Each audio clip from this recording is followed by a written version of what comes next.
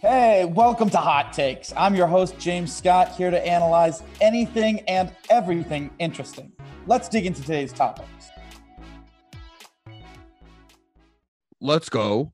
Let's go. James and Chris here. James and Chris. James and Chris. Going through the position players on the player list. Now, fortunately, we got this player list done way early this year. Usually I work on it in the off season, and then we end up recording on it, December, January, somewhere in there, right? Mm-hmm. But this year I decided to get out ahead of it, and we could just have the whole off season for just recording. And I decided to do the studies, the analysis during the season. So we have this player list that is completely put together, and we're going to be giving it to you guys ahead of the playoffs, and probably maybe in the first round of the playoffs. But we're going to be, presenting these, going over these lists. Yeah, it'll be before even free agency takes place. So, if you're a team and you want to add talent, if you're a fan of the team and you want to add talent, it's easier to know who you should pick. The people are, and who should pick. Exactly. So as the offseason begins, there'll be this list of players to look at and see whether your team should get them. But without further ado, we're going to jump in with one disclaimer. These positions are where the player would be optimally. So, for instance, in the last one that we did, we're addressing this podcast where we're going to be covering second base as if it was part two. I mean, it would really be part three, because this is the third position that we've gone over. Yeah, part three. We can go ahead and call it part three.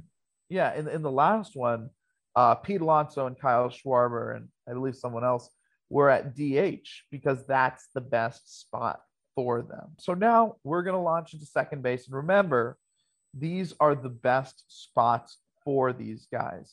And specifically with this position, it's long-term, meaning there's guys on this list that if they get put at that spot, that's the spot that they will play long-term. Whereas if you keep them where they are, eventually you're going to have to change their position. So here we go. Second baseman on the list. I'm going to go over, just so we can knock them out of the way, the players that most people know. I don't think they really need analysis because most people know them. Gleyber Torres, most people know him. Jorge Polanco, most baseball fans know him. Switch hitting second baseman, Twins. Jose Altuve, who, Astros. Remember every episode? Wow. So we've gotten through 2 episodes where you haven't even mentioned them. Nope. I'm so proud of you. Let me tell you, I am so proud. I mean, it's still going to be in there, Still going to be in there. You're screaming in your head. I can see it. I mean, when these guys retire, then it's like, I don't have to really worry. And anytime we talk about them, then that's, you know what I mean? Mm-hmm. So I'm never going to, completely move on from it.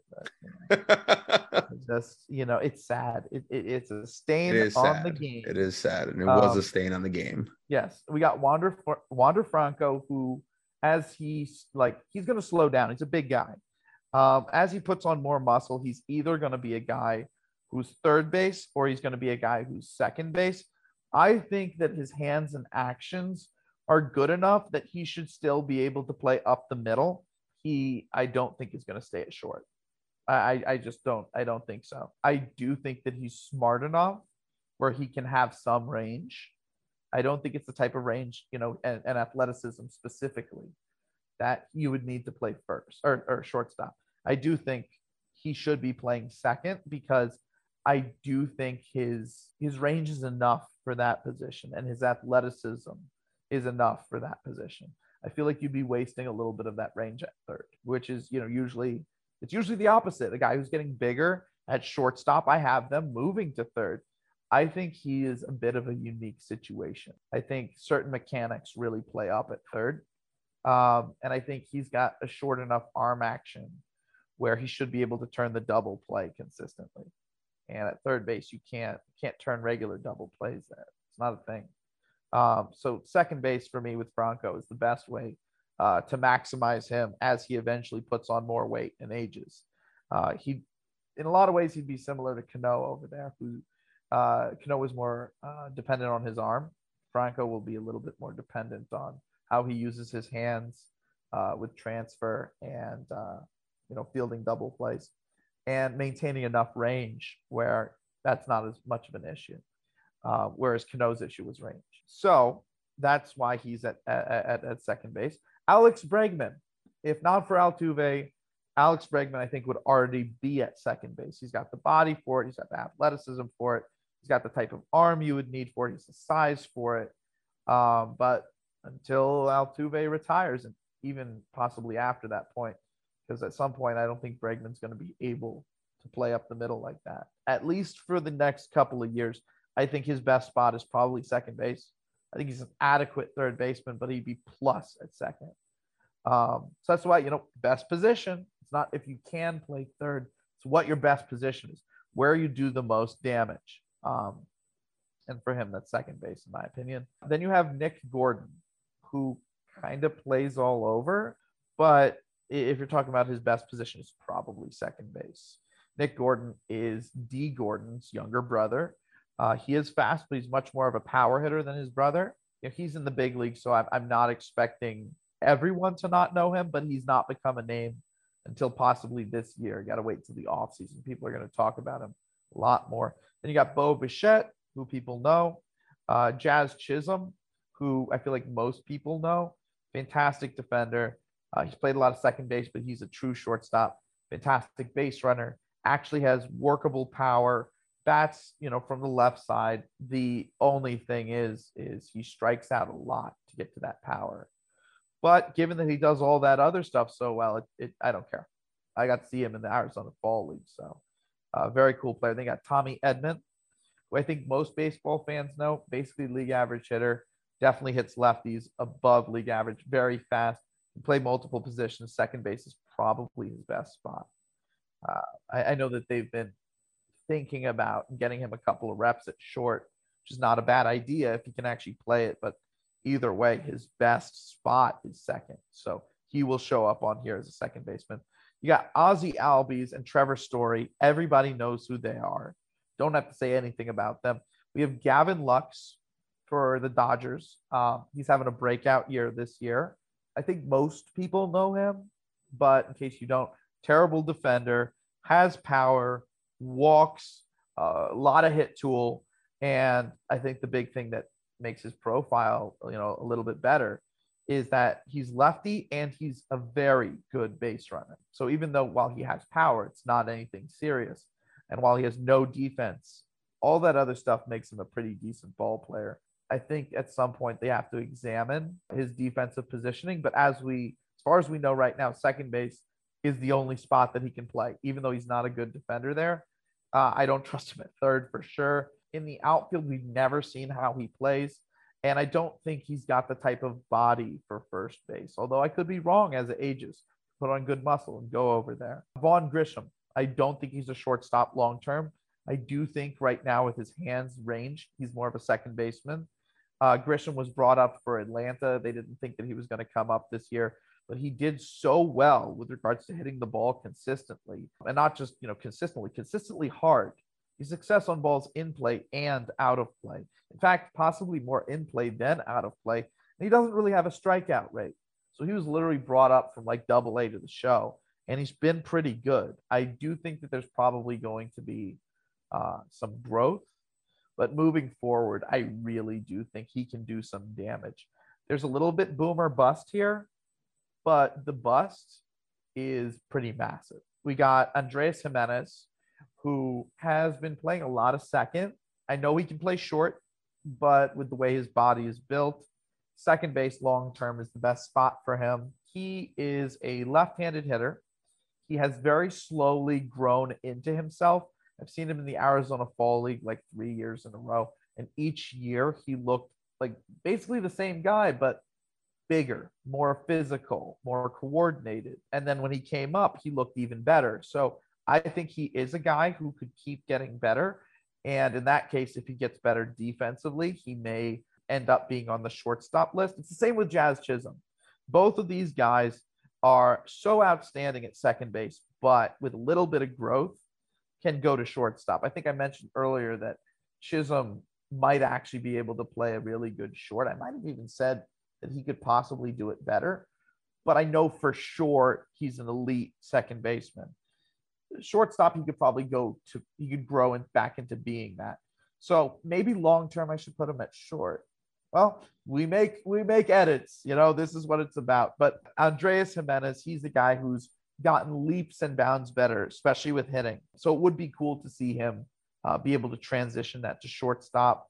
With Jimenez, it is a bit less of a shot, in my opinion, that even with his growth, he'll get moved to short. Where Chisholm, I think he could just play it. He'll make some errors, but with maybe 40 games of reps, that'll just go away because he played short in the minors and he was fantastic. So he's going to end up going to the shortstop list. I'll end up mentioning him when we work our way around to it. But note being made. I mean, that's kind of the cool thing, Chris, is that, I'm going to be getting my desktop. I'm going to be doing live streams at some point in the next couple of months. And, I can actually go over with, all of you guys, my methods as I'm studying ball players. Yep. You guys see it live in action. Exactly. Like, be there for the studying, be there for the decisions. Yep. Lastly, at second base, you have Anthony Volpe, number one prospect in the Yankee system, just got promoted to AAA. Very strong player, built himself into that. He's changed his swing mechanics to be a better hitter.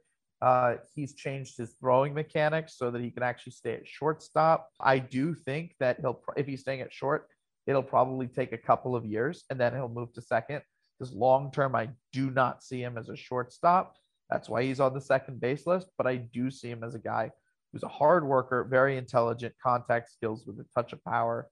And you don't really find that up the middle. So even though he's not, 300 batting average, 30 home runs, he gives you more than enough offense, base running, defense to be an elite second baseman and play short for a couple of years. Then we have Vidal Brujan, who he's kind of gotten moved around. He's a Tampa Bay prospect. Second base is probably his best spot, but he's played a little left field, right field. Walks, doesn't strike out, hits the ball hard enough and in play where he's going to get a decent amount of success on balls in play. But I think the consensus is from everyone, as he puts on more muscle and stays in the league longer, that he could hit for workable power. And he's insanely fast. So if you can get on base, hit for workable power, and you're that level of speedy, your ceiling is the roof, as they say. The ceiling is the roof. I know. And then we have the Pirates drafted this guy, okay? And this is the thing about this guy. His name is, I believe it's mixing up the first name, but his last name is Jordan. Last time I went over him was a long time ago. Tamar Jordan. That's right. I almost got that wrong. Tamar Jordan. He is a guy who very, very quickly, immediately when I assessed him, he went on the list, which is part of the reason why I mess up his name because it was so long ago that I was like, yeah, this guy's making the list, that I didn't, loop around to him. Didn't have to. This is a guy who's got 60 power now, could have 65 in the future, but there is a consensus amongst scouts that know what they're talking about. Well, first off, his swing mechanics are great, but in addition to that, there is a consensus amongst scouts that know what they're talking about that his hit tool is somewhere between a 70 and a 75. The last time I saw a prospect with a 70 grade hit tool, it was Oscar Taveras. He ended up dying. So we haven't seen a guy with a 70 hit tool come up to the big leagues in a while. And when I say we haven't seen a guy with a 70 hit tool, what I'm referring to is a guy who can hit for power with a 70 hit tool, a guy who the 70 hit tool will play. Like we've seen guys who put the ball in play a lot, but they have no power. Ronald Torreyes puts the David Fletcher puts both of those guys have 70 75s, but nobody who is a 70 75 has a 60 or more power. He has that while being a lefty. And he's a second baseman. So you're looking at a guy who without injuries, is probably going to hit 300, 310, maybe 315 on a year-to-year basis. 300 regular above 300 hitter. If you have a 70, 75 hit tool with power, the hit tool is going to completely show up. And then as far as home runs, this is a guy who you could hit 30, 35 homers. So if you're batting like 310, you could hit 30, 35 homers a year while playing second base and being a lefty hitter. That's as elite as it gets. And right then and there, that is it. That is the entire second base list. So yeah, we're trying to make our way fairly quickly through these. The next position that I think we're gonna go through is probably gonna be left field. So definitely stay tuned for that. We're trying to make our way through this list as fast as possible. We want you guys to be able to go into the playoffs, ideally, knowing who the best players out there are. A lot of these guys are going to be there for the playoff games. A lot of these guys, like I said, clearly are some of the biggest players in the sport and playing for playoff teams. So, whether you know these guys and, you're like, yeah, of course they're good, or you're not as familiar with who's elite, having this list around, it either tells you who to watch for, or if you already know who to watch for, it shows you the guys in the minors that you'll be watching for next year, or you'll want your team to deal for them. So definitely tune in for the next step, the next phase of the list. We'll be covering left field. The next elite phase. Yeah, let's go. Let's go. We'll see you on the next one. And we'll see you on the next one.